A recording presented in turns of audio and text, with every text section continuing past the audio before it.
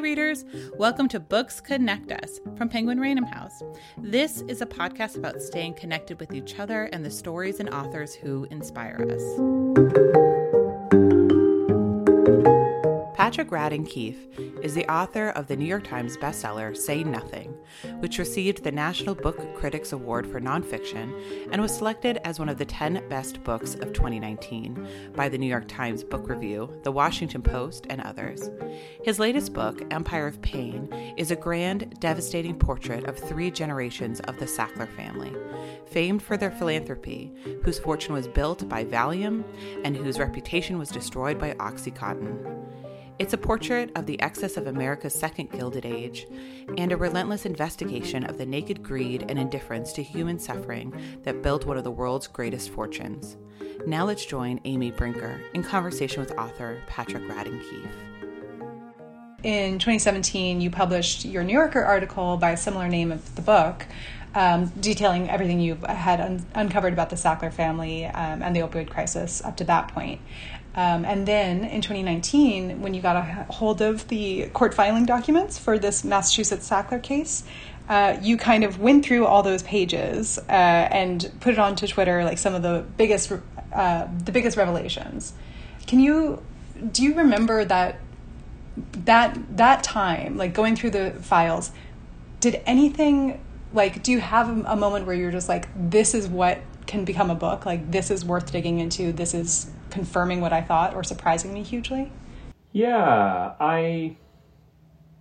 it was a very strange experience because when I worked on the article, a lot of what I had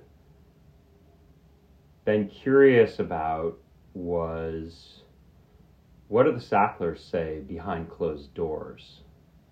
How do they talk about this?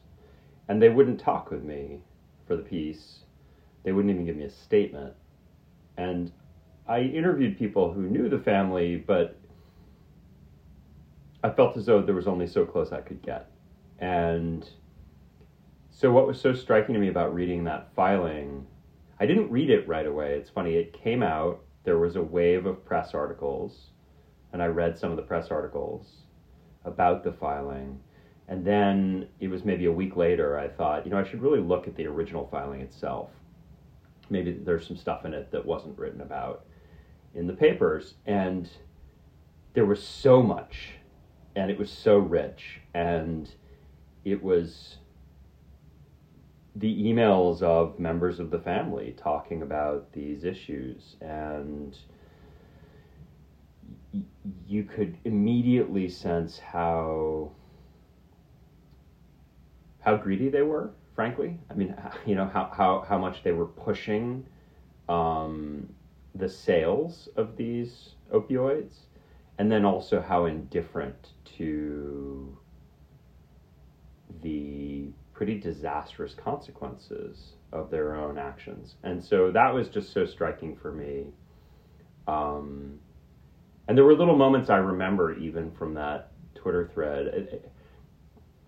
There was one exchange between a couple of employees, and there was a person who was in charge of compliance at the company. So the person whose job it is to make sure that the company behaves. And somebody mentioned something about Richard Sackler to him, and he wrote back, LOL. And I just thought, what kind of company is this? When the internal watchdog is saying LOL, kind of throwing his hands up in the air and saying, not much I can do about this. And that just struck me as so intriguing that I thought there was probably a book in it. Yeah, and I think, like, one of the things, when I was reading the book with an eye to interviewing you, the thing that I couldn't wrap my head around was how much obfuscation there was and how much privacy is, like, part and parcel of the Sackler family. So I'm kind of imagining, like, a beautiful mind bulletin board with, like, thread and papers and all that kind of stuff. But how did you even begin to wrap your arms around this kind of stuff? How did you start? I started in a sort of a 2-track way. One was talking to as many people as I could. And I wanted to find people who knew the family. I wanted to find people who had worked for the company. I wanted to get as close as I could. If they weren't going to talk to me, then I wanted to get as close as I could in terms of talking to people who knew them. So that was one side, was the making phone calls and seeking people out side of it. And actually, because I knew that a lot of the book would take place in the 1950s, I was really racing to talk to some people before they died. I mean, there were some people who I sought out who died before I could speak with them. So there was a phase where I was talking to a lot of very old people. And then in parallel to that was a lot of hunting through documents. And so some of that was court documents. Some of that was internal documents that were leaked to me. A lot of that was archival material. So I was looking for letters, for instance, that the original Sackler brothers wrote, and they wouldn't have donated their papers to any library, but it turns out they have a lot of friends who did that. So I was going through a lot of archives and libraries, and there were these amazing kind of quite intimate moments, where you have this family that won't talk to me, but I'm looking at birth announcements and bar mitzvah invitations and wedding announcements, these quite intimate moments from their lives. When there's a great line early on that says the Sackler family or the Sackler empire is a completely integrated operation. Can you give like a broad outline from the early days, like the foundational business ties and stuff? Where were those tentacles? Like what were the main outlines to that large operation? Yeah, it's funny. Arthur Sackler, who was the sort of the original patriarch of the family, he had this amazing personal quality where he never wanted to choose. He always wanted both, everything. And you saw it in his personal life, where he had these kind of overlapping relationships with these three different women. And in his professional life, he liked to straddle these different spheres. So he was a physician, but he also had a medical advertising firm, which advertised pharmaceuticals. And he bought a pharmaceutical company for his brothers, which they ran, but he had a stake in. And he started a medical newspaper that was given away for free to doctors and subsidized by pharmaceutical advertising. And so there was this sense in which he was trying to marry medicine and commerce in ways that at the time felt innovative and probably to him, at least at first, quite harmless. But I think that we see the seeds of that in the 1950s, and I think that by the time you fast forward to the 1990s, it's kind of shocking the extent to which the commerce side of things has hijacked the medicine side. I was actually shocked by an archival advertisement or something that you had mentioned early on, talking about advertising heroin as a medicine. Before that was I realized how dangerous that was. But even then, in I can't remember, the 50s, the 40s, earlier, downplaying the addictive quality even then, which was just such a through line throughout the book. Yeah, I mean, I think that this was, Arthur didn't invent this phenomenon, but he was, he really excelled at it. He was kind of a maestro when it came to overplaying the therapeutic benefits of any given drug, and underplaying the side effects and the potentially addictive qualities. Yeah, that if you have any European friends, I feel like they'll always bring up somehow how mortifying and horrifying it is that we advertise our drugs. So was there anything that shocked you that when you were doing this, like, you're used to that, you're used to the advertising of drugs, like what where do you think it took like a hard left turn? Well, so it's interesting. There is this phenomenon in our country where big pharma companies market directly to consumers. And I thought it was hilarious not too long ago when there was the big Oprah interview with Meghan and Harry. And on Twitter, there were all of these British people who were watching it. And they saw the ads that Americans are routinely subjected to, and they were completely appalled. And there were these hilarious Twitter threads where they were saying, "Oh my God, Americans have to watch this stuff. This is barbaric." So there's that side of things. But what was so striking to me was that Arthur Sackler and then later his nephew Richard Sackler perfected the art of marketing not to the consumer, but to physicians. And that, I think, was what I found most unsettling, because when you go to the doctor, I think there is a tendency to want to put your health and safety in their hands and trust that they are kind of beyond influence. And interestingly enough, that's an image that the Sacklers, generations of the Sacklers, have always promoted, the idea of doctors as unimpeachable. And it turns out that's just a big con. And so I was really shocked. And to give you an example, I've talked to doctor friends who say, "Oh, of course, pharma companies are always trying to influence us," but I would never be influenced by that sort of thing. And Arthur Sackler used to say, doctors wouldn't be influenced by advertising. Of course, you remember he ran a firm which specialized in advertising to doctors. And my doctor friends would say, "Oh, just because a pharma company buys me a steak dinner, that would never change the way I prescribe." So it turns out that Purdue Pharma some years would spend as much as $9 million just buying food for doctors. And they so carefully went over those numbers. They knew they were getting a return on investment on every dollar they spent. So, yeah, I think that's the gruesome part, is how closely they kept track of everything they were doing. Like there's very little like to stand on to say that they couldn't have known, like, which you made pretty abundantly clear throughout the book. When you were you spoke to something like 200 sources, right? Like a ton of people. How did you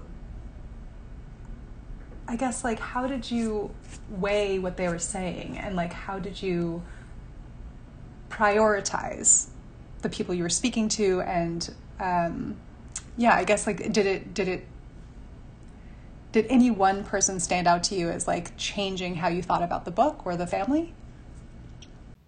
Oh, sure. Yeah. I mean, I tend to like to do a lot of interviews for a bunch of reasons, in part because I'm always looking for stories, and I really like to corroborate things as best I can, find as many people who are around. There was an instance in which there was a great line that somebody told me that they heard in a meeting, and it sounded almost too good to be true, and then I found somebody else who was in the meeting and heard the same line. So I find that it's helpful to just ground the reporting. I'm also always looking for characters. I'm looking for people who are interesting and kind of fit into the story in interesting ways. If I had to pick one, I'd throw out Richard Caput, who was Richard Sackler's college roommate. And Richard Caput actually found me. I didn't find him. He reached out to me after he read my New Yorker article. And he was a revelation for me, because there are a series of personality traits that Richard Sackler has that I think when you see them in the context of OxyContin and Purdue Pharma, they seem quite malevolent. And what was fascinating about Richard Caput is that he described those same traits in the guy he met as a college sophomore, and they were quite charismatic,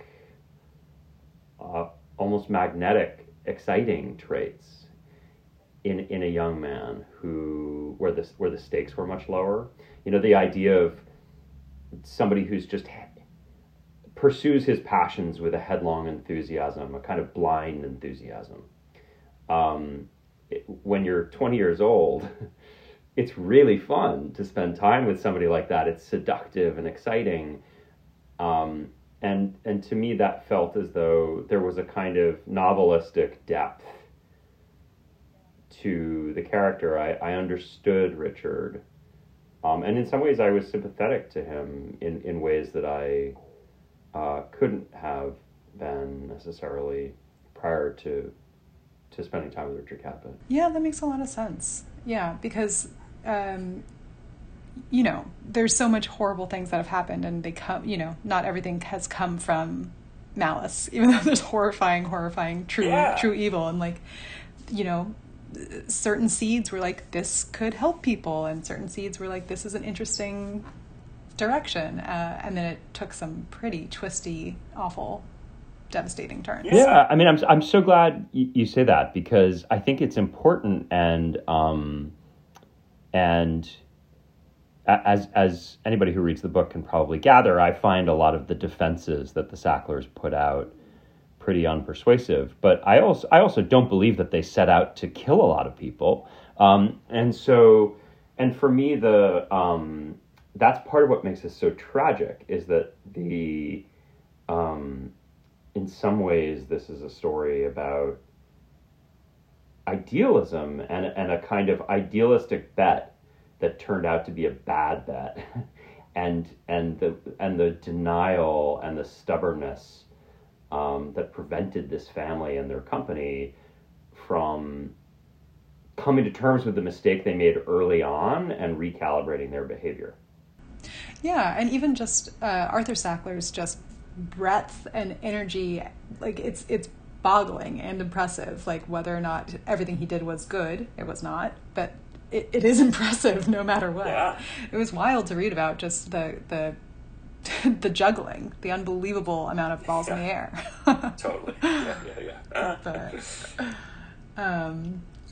Were there any other, you couldn't get a hold of the Sacklers, you couldn't get a statement out of them.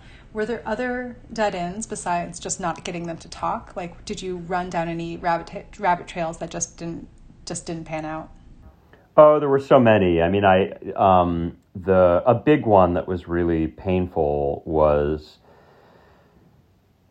I made this discovery about Bobby Sackler, a second-generation Sackler who killed himself in 1975, and I really, really, really wanted to find out more about his life, but it was very hard, and this was mostly during the pandemic I was trying to do that reporting, and I just hit a bunch of dead ends, and a lot of institutions that might have had files were just closed and totally inaccessible. And, I was able to ascertain that there were police detectives who showed up on the day that he killed himself, and that they would have had files, and I got somebody at NYPD to seek out the files, the kind of detectives report, and it turns out that they had been in this one particular warehouse that was flooded during Sandy, and, months of reporting, and then it turns out that the files you've been seeking, were irretrievably damaged. So there was that sort of thing. There were a lot of COVID-related things where to this day, there are specific letters that I know are in certain archives, and I know the box number and I know the folder number. And I can't get in. And I went. There were periods of time where I was trying to find some is there some custodian I can bribe? I mean, is there anybody who has access to these locked down facilities? And I was never able to put my hands on them. I don't think any of this really matters all that much to people reading the book, but of course for me, it continues to fester as a frustration. Do you have, I mean, are you so done with this story, or once you could access them, do you have any interest in tracking them down? I do have interest in tracking them down. I mean, it's funny, this thing always happens where now the book is out, and I've heard from lots and lots of people just in the last 3 weeks who worked at Purdue or who know the Sacklers, with all kinds of interesting leads. And I kind of have two impulses. On the one hand, I'm ready to move on. I feel like I've told the story I wanted to tell. On the other hand, I'm always curious. So, I think probably when those letters become available, I'll want to see what they say.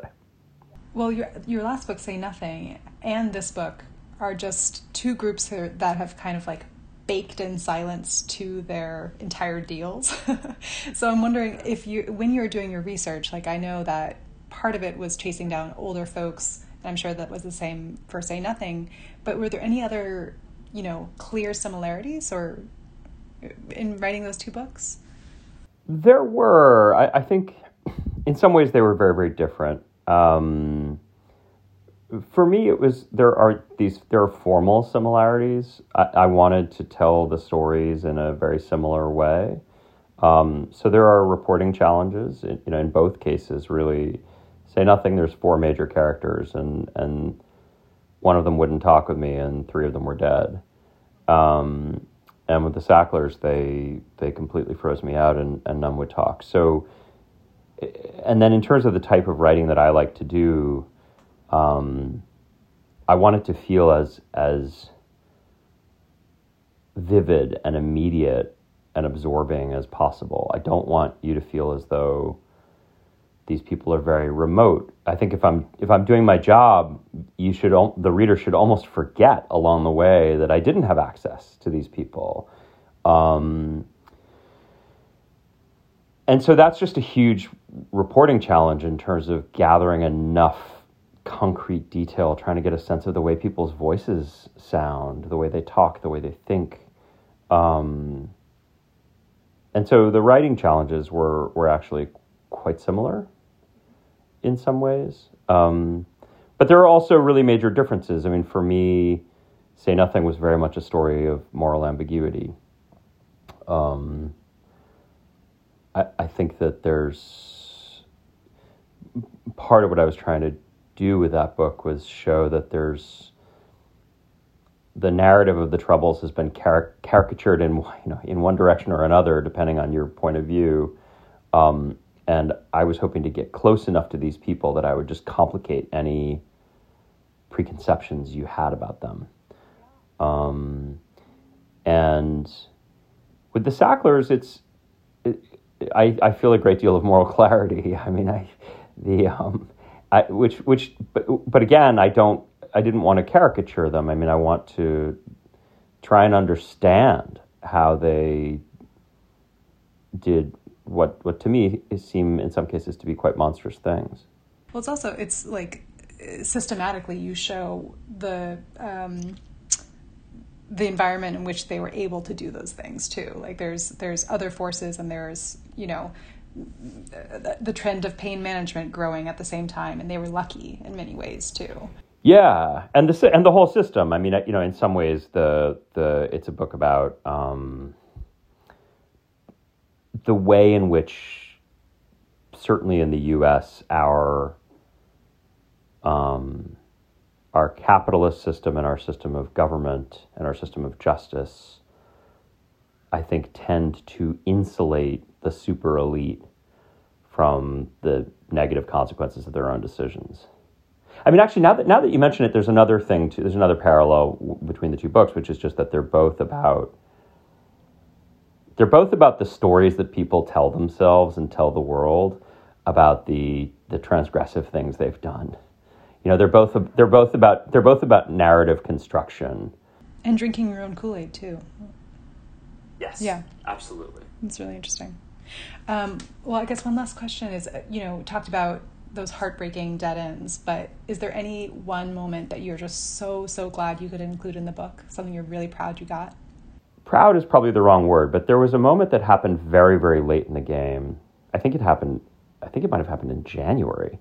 So it was basically, I had basically already been told pencils down by my editor, but I had been for a year dialing into bankruptcy hearings because Purdue Pharma was in bankruptcy. And these hearings were long and often very dull, and there were all these bankruptcy lawyers and this judge, and they would always, many of them would make these little kind of, they would give these little speeches about how, of course, we're all thinking about the victims of the opioid crisis. That's why we're all here, billing $1,000 an hour.